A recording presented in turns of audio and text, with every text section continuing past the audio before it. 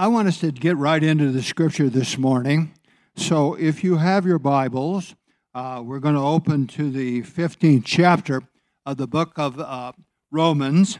And if you don't, it will be up on the screen. There's about 13 verses there that we want to look at, and so we'll try to keep moving right along at a more rapid pace. Old brains don't think fast,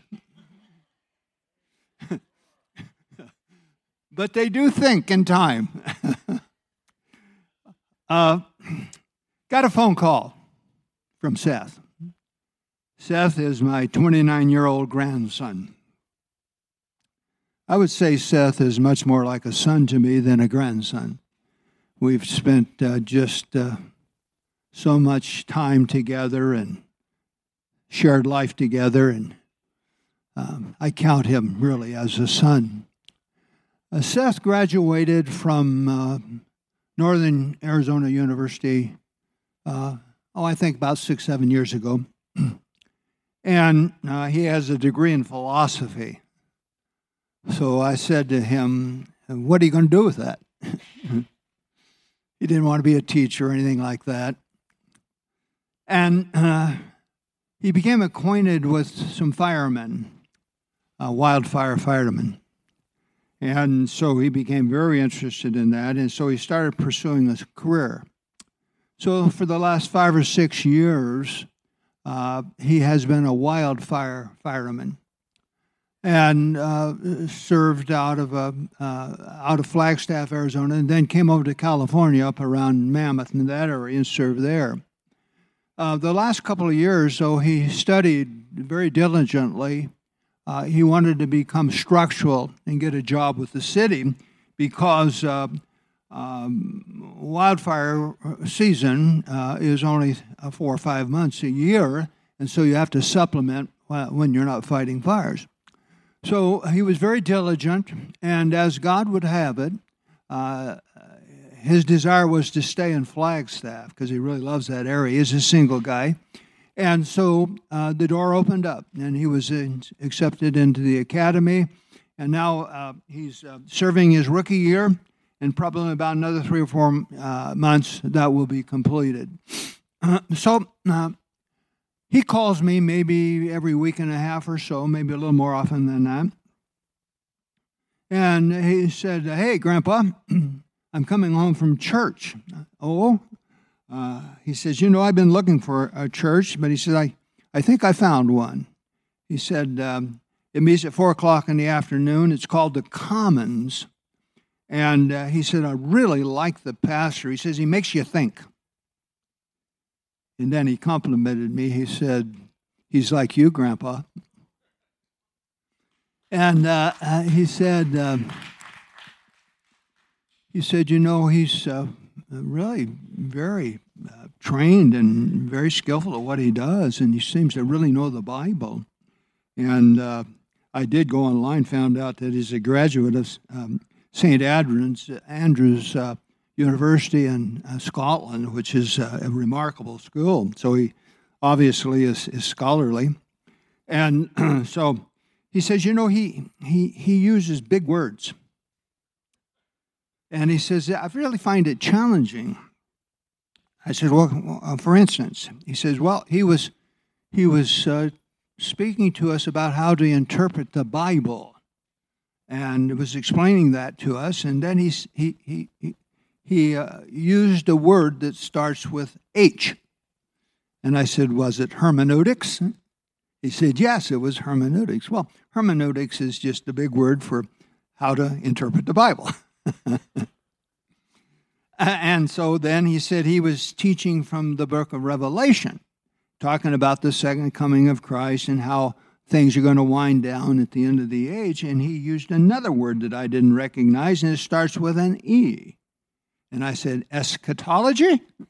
He said, yes. And of course, that's the teachings about last things and about Christ coming again.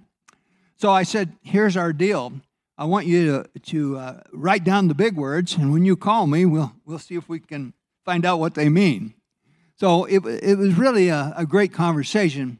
But the important part of the conversation, which has led to this sermon this morning, why church, is he said, Grandpa, I've spent the last several years keeping myself in really good condition physically, and he does. He runs all the time. He works out.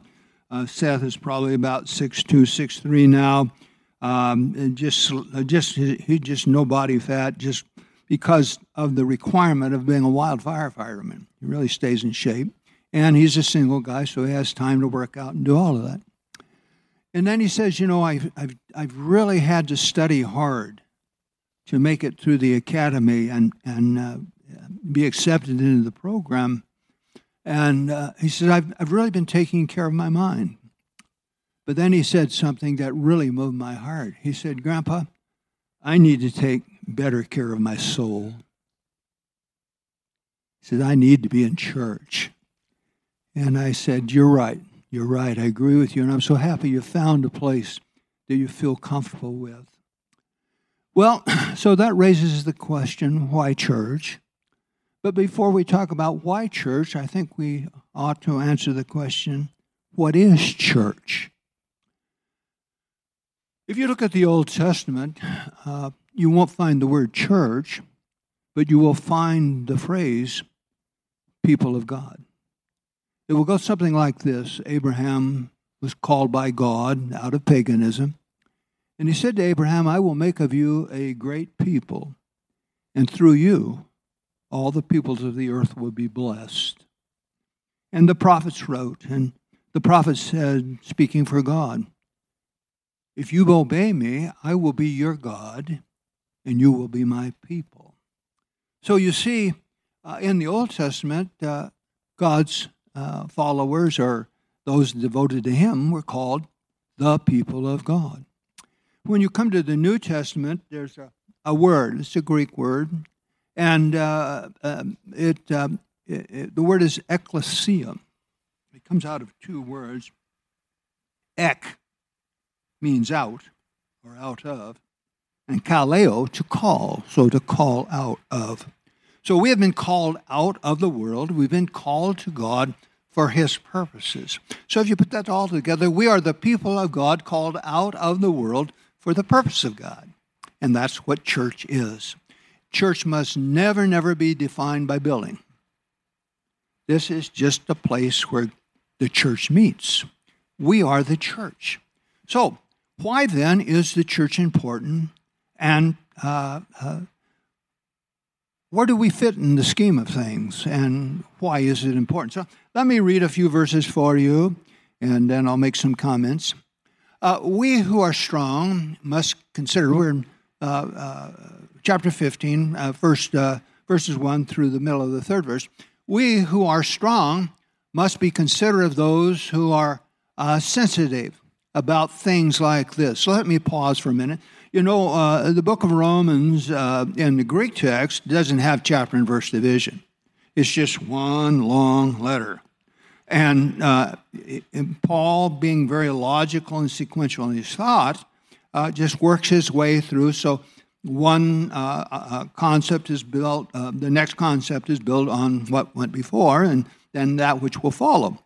And so in the 14th chapter, there's a problem in that Gentile people are coming to Christ. And for the most part, Gentile people were not steeped in Jewish tradition, Jewish worship style. And so we're coming out of paganism. And a part of the paganistic practice was to bring food sacrifices to the idols. Well, idols can't eat anything. They're just dumb. So they would take the meat or whatever was offered to the idols and bring it down to the marketplace and put it up for sale.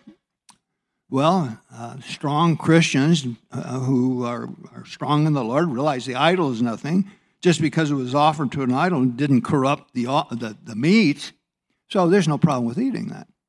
However, Gentiles who were coming out of paganism were really offended by that. They're very sensitive to it. Aren't you giving your stamp of approval on idolatry when you eat that meat? Well, Paul says, look, if it offends my brother, somebody that weak in the Lord, I won't eat meat the rest of my life. But then he also says you need to grow up. That food's not corrupted because of this ridiculous practice, but you just need to grow up. And so he moves over into the 15th chapter, and he writes, we who are strong must be considerate of those who are sensitive about these things like this. We must not just please ourselves. We should help others do what is right and build them up in the Lord. For even Christ didn't live to please himself. So I would say the first reason you need the church and the church needs you is because it is the body of Christ.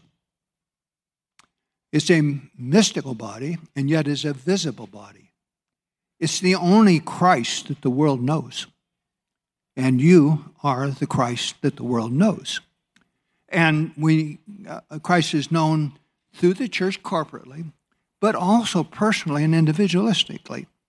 So that Paul is encouraging the people to realize you are the body of Jesus Christ. Well, now I'm thinking about the things that my body has been through, and Anita and I have been through over the last 8 months or so, and it hasn't been a time of vibrant health.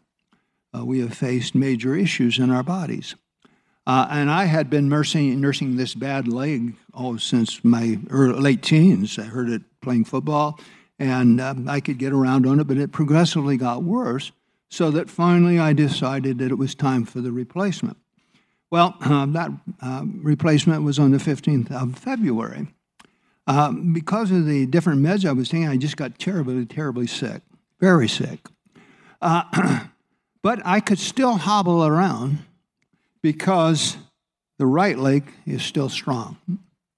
So the right leg takes some of the pressure off the left leg, and I'm hobbling around. As it's getting better now, and my body is becoming more robust and stronger, I'm more and more dependent on the left leg. But you see, one part of the body compensates for the other. Our church, our gathering, we people all go through issues, and we need one another. We need to support one another, encourage one another. And when you start thinking about the church, not as a building, not as a program, but as a people, you are my people. I'm one of your persons, if you will. We are intricately interconnected because we are in Christ and Christ is in us, and we form his body. It was a week ago, Saturday night. I probably was as depressed as I have been in my life, and I have been through some really trying physical things. And I just thought, I am never going to feel vibrant again. And I was really feeling sorry for myself. I was sitting with my legs propped up about 6 o'clock in the evening and just thinking, I just never going to get any better. You push through and do what you need to do, but I just never going to feel any better. Well, I get a call. It's my friend, Ed Brown. I met Ed Brown, many, many years ago. He was a youth pastor in our church when we pastored in the city of Orange. And he served as a lead pastor in Oceanside for, I think, 35 years, something like that, a long time. So we are connected with each other, and we have dinner every now and then, and he lives out in Palm Springs. He says, I haven't been paying any attention to Facebook, but I went on Facebook, and he said, I saw what Anita had been posting. What's wrong with you? What's going on with you? So I brought him up to speed. And I said, Ed, all I can tell you is that I think I'm making progress physically, but I just am so depressed. So he talked to me a bit, and he told me about his circumstance and his son's circumstance, which was very similar to mine, and they've already worked their way through it. So just in the conversation alone, it kind of lifted some of the cloud. And then he prayed this prayer. He said, Father, I don't know what you want to do long term in Ron's body. I know you have a purpose for him, But I do know this, and he said it with such faith, it is not your will for him to be depressed. The joy of the Lord is his strength. You want him to have peace. That's just how he prayed very simply. I thanked him. He hung up, and amazingly, I felt a bit better. At 1 o'clock in the morning, I woke up, and my T-shirt was just wet. I'd been sweating. Got up in the morning, and I just felt so much better and came to church. And I realized that probably for some time I'd been nursing a low-grade infection. You know how that runs through your body and that affects your emotions and your mind. It's been really a great week. And through that little simple prayer of my friend calling me and saying, let me share my life with you, how God used that. Do you understand how you're able to minister to one another? Anita and I are so thankful for you. You've prayed for us. You've called us and encouraged us. You've visited in our home. And we have been so welcomed and felt like we are loved by this body. And I'll say a little bit more about that in a minute. But the second thing I want you to see in this text is not only are we the temple, the body of Christ, we are the depository of Scripture. Now let me read another couple of verses. If you pick it up again in the third verse, it says, "For even Christ didn't live to please himself, as the Scriptures say. The insults of those who insult you, O God, have fallen on me. Such things were written in the Scriptures long ago to teach us. And the Scriptures give us hope and encouragement as we wait patiently for God's promise to be fulfilled." I want you to think of the church as the depository for Scripture. Now, a depository, the B of A is a depository. Wherever you put your money, you deposit your money there. A depository is a storehouse. It's something, a storage facility where things are stored, important things are stored. There's nothing more important or any more important to us than the Scriptures. They're incredibly important to us. And we, the church, serve as an archive, a depository for the Scriptures. We're not only is it an archive, it's a manual. Not only is it a manual, it's a pantry. I want you to think about an archive. Many, many years ago, I think I was 23 years old, and I began to read the Bible through every year. Then I stepped it up about 15 years later, and I started reading the Old Testament through a couple times a year, and the New Testament through about 4.5 times. So I think I'm being honest when I say I've read through the New Testament 120 times or so. The Old Testament probably 75 or 80 times. And you're looking at an archive. I don't mean that to boast, but I've hidden God's word in my heart that I might not sin against him. I've hidden God's word in my heart so that I can bring words of encouragement to others. I've hidden God's word in my heart so I can use my gift of teaching to teach others of the goodness of God and how wonderful he is. And my real challenge for you this morning is you can be an archive.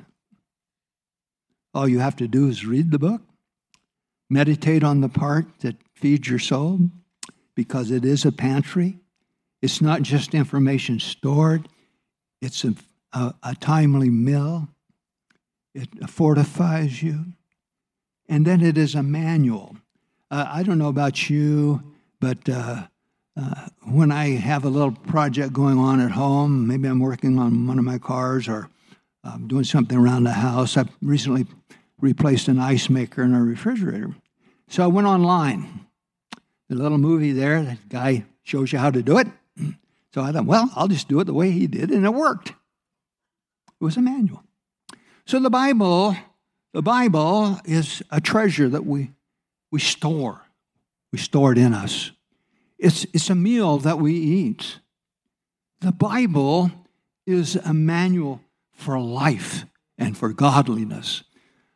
How it must remain sacred to us. I thank God that we have a pastor who believes in the Word of God, who brings the Word of God to us every Sunday and tries to make it as entertaining as possible. But the main purpose is, can I get it down in their hearts? Holy Spirit, can you get this down in their hearts? Because that's where real life is to be found. So think of then the Scriptures as a depository, and give yourself to the Scriptures to become an archive of it. Give yourself to it so that you can be a manual. Paul says we are living letters known and read of all men. And then thirdly, that you can have others meet in due season. Jeremiah said, I found your words and I did eat them, and that they were the joy and the delight of my heart. Jesus says, man shall not live by bread alone, but by every word that comes from the mouth of God. So then let me bring you to a third point. It's a rather lengthy read, but you follow along as I read. Beginning in verse 5. May God, who gives this patience and encouragement, help you live in complete harmony with each other, as is fitting for the followers of Christ Jesus. Then all of you will join together with one voice, giving praise and glory to God, the Father of our Lord Jesus Christ. Therefore, accept each other, just as Christ has accepted you, so that God will be given glory. Remember that Christ came as a servant to the Jews to show that God is true to the promises he made to their ancestors. He also came so that the Gentiles might give glory to God for his mercies to them. That is what the psalmist meant when he wrote, for this I will praise you among the Gentiles. I will sing praises to your name. And in another place it is written, rejoice with his people, you Gentiles. And yet again, praise the Lord, all you Gentiles. Praise him, all you people of the earth. And in another place, Isaiah said, the heir of David's throne will come. That's Jesus. And he will rule over the Gentiles, and they will place their hope in him. The third reason why you need the church is it's the family of God. Now, when thinking of families, I can't help but think of my family, the Williams family. We are certainly imperfect. Some of us, more than others, are dysfunctional. Some of us are just weird. And I'm sometimes one of the ones that is weird. But we have traditions and rituals in our family. When our children were small, and then as the grandkids were growing up, nearly every Christmas, every Easter, every Thanksgiving, the 4th of July, the family would get together. We celebrated marriages and births and deaths. We mourned together, we grieved together, we rejoiced together. It's kind of how family works. When one of us gets sick, needs attention, we try to comfort and help and make life easier for the person that's suffering. Because that's what families do. And we do it imperfectly. We do it, sometimes it's crazy making. I've told people for years who wanted to come work for me on this church staff, well, you're going to see the church differently than you've ever seen it before. I said, you're on the outside. You see us at our best. If you come to work here, you're going to see us at our worst. You're going to see us when we're not in a good mood, we're not getting wrong with each other, and we're just pretty selfish. And if you want to take that on, I'm happy for you to do it. But you need to come in with your eyes wide open. I left the church in Orange, and I went, after 18 years, and I went to church and serve a church in Riverside. My supervisor said to me, and he was honest, he says, and he had traveled a great deal. I was fairly aware of 15 other churches. He says, this is the toughest church in our denomination to pastor. That wasn't exactly encouraging, but I know God had put it in my heart. That's what I needed to do. And I look back over those years, and it was a struggle. But God had so much in that for me. I could not be here today without the struggle of that church. Still connected with some of the people there. Just yesterday, one of the little boys in our church grew up to be a football coach and had a great job, wonderful family. It was a terrible automobile accident. Big truck ran up the back of him. Terrible spinal injury. Paraplegic, and he called me. Hey, Pastor, how you doing? So we chatted it up probably for 45 minutes, talking about my life, his life, what God's doing. And so those deep family connections in the church. This morning, Daryl Chambers called me. Daryl's been my comrade, one of my closest friends, and really he's like a brother to me. And he said, Pastor, I want you to preach the word this morning. He lives over in Orange County. So I wrote him back. I said, well, Daryl, I really want to, but I know if the Holy Spirit doesn't anoint what I have to say, it's just going to be words. They'll just go out of my mouth and fall flat. But if the Holy Spirit comes along, he can take those words and apply to the hearts of people. He wrote me back, and he says, well, Pastor, I'm going to tell you what you would have told me. You are already anointed with the Holy Spirit, and that's just going to happen. So I wrote him back and gave him a thumbs up, and he gave me a dose of my own medicine.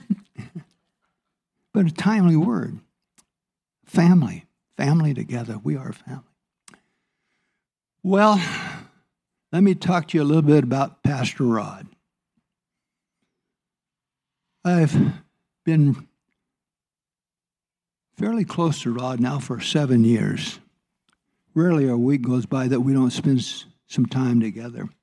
Most recently, Kirsten and Jackie Lamb they're over sponsoring a woman's Bible study at the Collins home. So Rod tells me Kirsten won't let me be here while the ladies are here. So I'm bringing dinner over. So for the last two Tuesday nights, we've had dinner together at my house. That's usually Chick-fil-A. And, well, what do you want? Well, I don't care. Just bring me anything. I don't care. Well, what about a sandwich? Yeah, a sandwich would be fine. Well, you sure you want a sandwich? Yeah, that's fine. What I would say about this man is that he's probably one of the more affirming people I've ever met in my life. He really goes out of his way with the gifts of hospitality. And the Sanctuary Church reflects the leadership of its pastor. We are an affirming church. We are a caring church. And I think it comes from the head down. It comes from our leader, Pastor Rod. So anyway, he shows up the last couple of Tuesday nights. Now, Rod is hyperactive, if you haven't discovered that yet.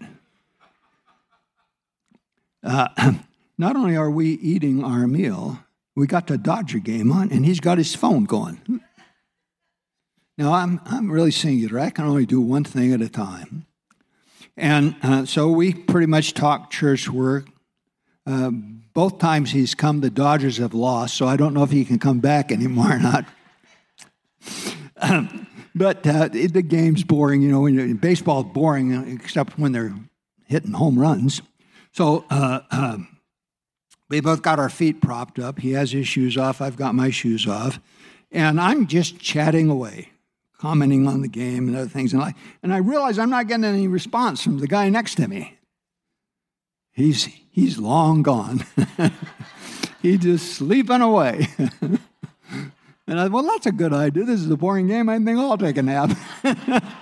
So two men sitting there taking a nap together. Isn't that exciting? And so that gift of hospitality rubs off on us. And so that kind of kindness is in our church. And I really thank God for it. And I thank God for Rod. I thank him for his faithfulness to Scripture. I thank him for his faithfulness to this congregation and how he served it with his whole heart. And I am so blessed to name him as a friend and a colleague. Well, one last thought, and let's look at the 13th verse. I pray that God, the source of hope, will fill you completely with joy and peace because you trust in him. Then you will overflow with confident hope through the power of the Holy Spirit. Now, what we know is that the church is the body of Christ. What we know is that it is the depository of Scripture. What we know, it is the family of God. The fourth thing we know from this text is the temple of the Holy Spirit. I want you to think about a house and a home. I live over in Chapman Heights, and we really thank God for the nice home that God has given us. And if you drove by my house, you'll see that I have some pansies planted in the front yard. I try to keep the lawn green, try to keep it mowed and edged. We have a wraparound porch, and I think the colors of the house are they're original, what the designer put on them, and I like those colors. But you drive by and, oh, that looks pretty nice. But then you go up the block and you'll find one on the corner. It's just fantastic. Makes mine look a little bit shabby. And if you go through the track, you'll see a lot of really nice homes. Nice houses, I should say. But they're not homes to me. Home is what happens when I open the front door. Home is what happens when Anita's there and she greets me with a hug and a kiss. Home is when my grandkids are there, or my children are there, or my friends are there. That's home. Home is when we eat meals together. Home is when we hurt together, when we rejoice together. That's home. The Holy Spirit has made you his house. That's where he's come to live. And when he comes to live, it becomes his home. He's at home in you. And because he's at home in you, he has sealed you until the day of redemption. There is nothing that can pluck you out of God's hand because God's seal of approval is on you. You have been stamped by the Spirit of the God, and he has given you the deposit of himself, his Holy Spirit that lives in you. And because he lives in you, he equips you. He works in you both to will and to do works in you to both will and do the good pleasure of the Father. He energizes you. He comforts you. He directs your way. One last story. Joe Hanley Jr. is my nephew, and his wife is Vasilka. We call her Silk. Joe is president of Asian Access. It's primarily a missions work to Asian countries, but it is spread out to many other countries. And so recently he was in Poland, just across the border from the Ukraine, and speaking with some Ukrainian refugees that are Christians that had come across the border. And I said, well, what are they saying? He says, they're very upbeat. They believe that God has scattered them because Ukraine is possibly the most Christianized country in Europe. He has scattered us so that we can go to other countries and bring the good news of the gospel. Isn't that a powerful statement? Vasilka says to me, she says, I'm hearing from Islamic women, and Jesus is appearing to them in dreams. And they're saying, he is so lovely. We've committed our lives to him, and even though we know it may cost us our lives, we don't care. We have seen Jesus. That's the Holy Spirit. Jesus said the kingdom of God is like yeast. It's as if you're baking a loaf of bread and you mix the yeast in the bread, and it's flat at first and then it just swells up. I remember my mom making those wonderful buns she used to make for Thanksgiving, and they just blow up, But that yeast is at work in it. Do you understand that? That the yeast of the gospel spreading all through our world, and I don't care how bleak it is here, or there, or anywhere, the kingdom of God is penetrating this universe. And in the power of the Holy Spirit, we are making disciples of the nations, and that's one of the things that we're about at this church, is that we want people to come to Jesus Christ. We want them to grow up. We want them to reproduce themselves and lead others to Jesus. So, coming to a conclusion, we're going to share communion together, which is one of the rituals of the church. And before I do, there's one more thought. And I'll be 83 in August. I was born in 1939. Statistics of the church and its attendance began about 1937. So let's say maybe 84, 85 years ago. And at that point in America, 73% of the people who called themselves Christian would go to church at least once a week, and generally that was on Sunday. We're now, some 80 years down the road. Statistically, 37% of the people who call themselves Christian will find themselves in church on Sunday. Now, I don't think Sunday's any better day than any other day of the week, because every day is a day we serve the Lord. But there are some traditions and rituals we're wise to hang on to. For 2,000 years, the church has honored Sunday as the day of the Lord. And I think if we neglect it, we do it to our own harm.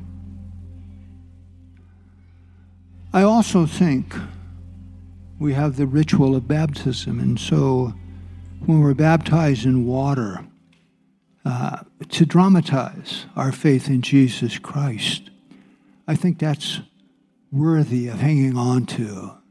I think it fulfills the Scripture's desire and what Christ would want of us. And I think when we come this morning to the breaking of bread and the sharing of the juice together, the wine together, that we honor Christ and we do it well.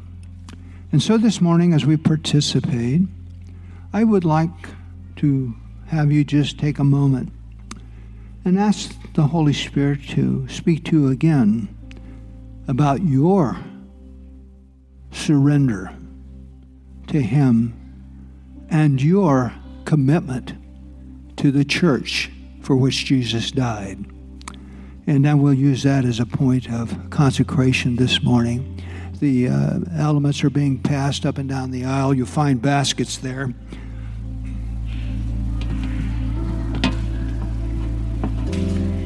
Scripture says that the night Jesus was betrayed, He took bread and He broke it, and He said, "This is my body, which is being broken for you.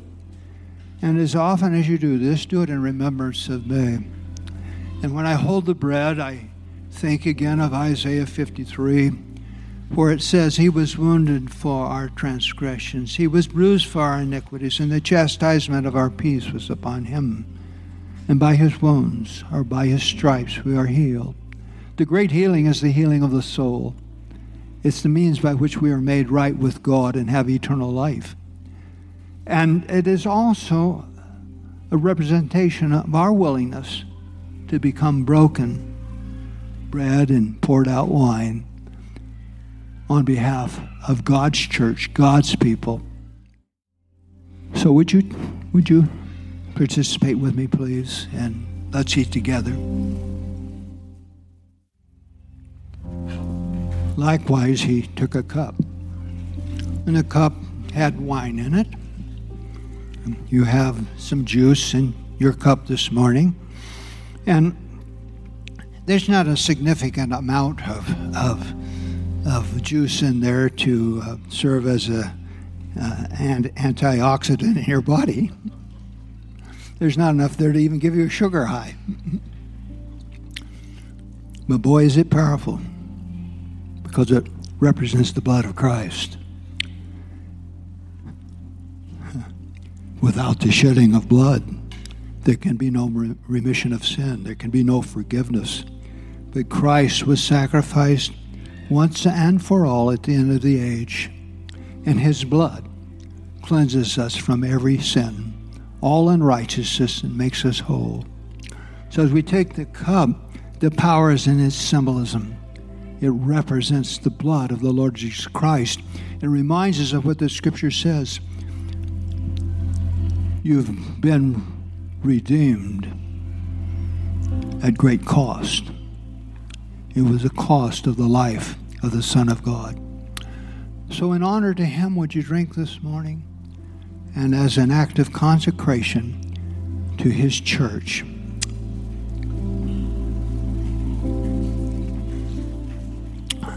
Well, Jesus, we rejoice in you today. We thank you for this precious time together. Be glorified in our lives. Be glorified in your church. I pray in Jesus' name. Amen.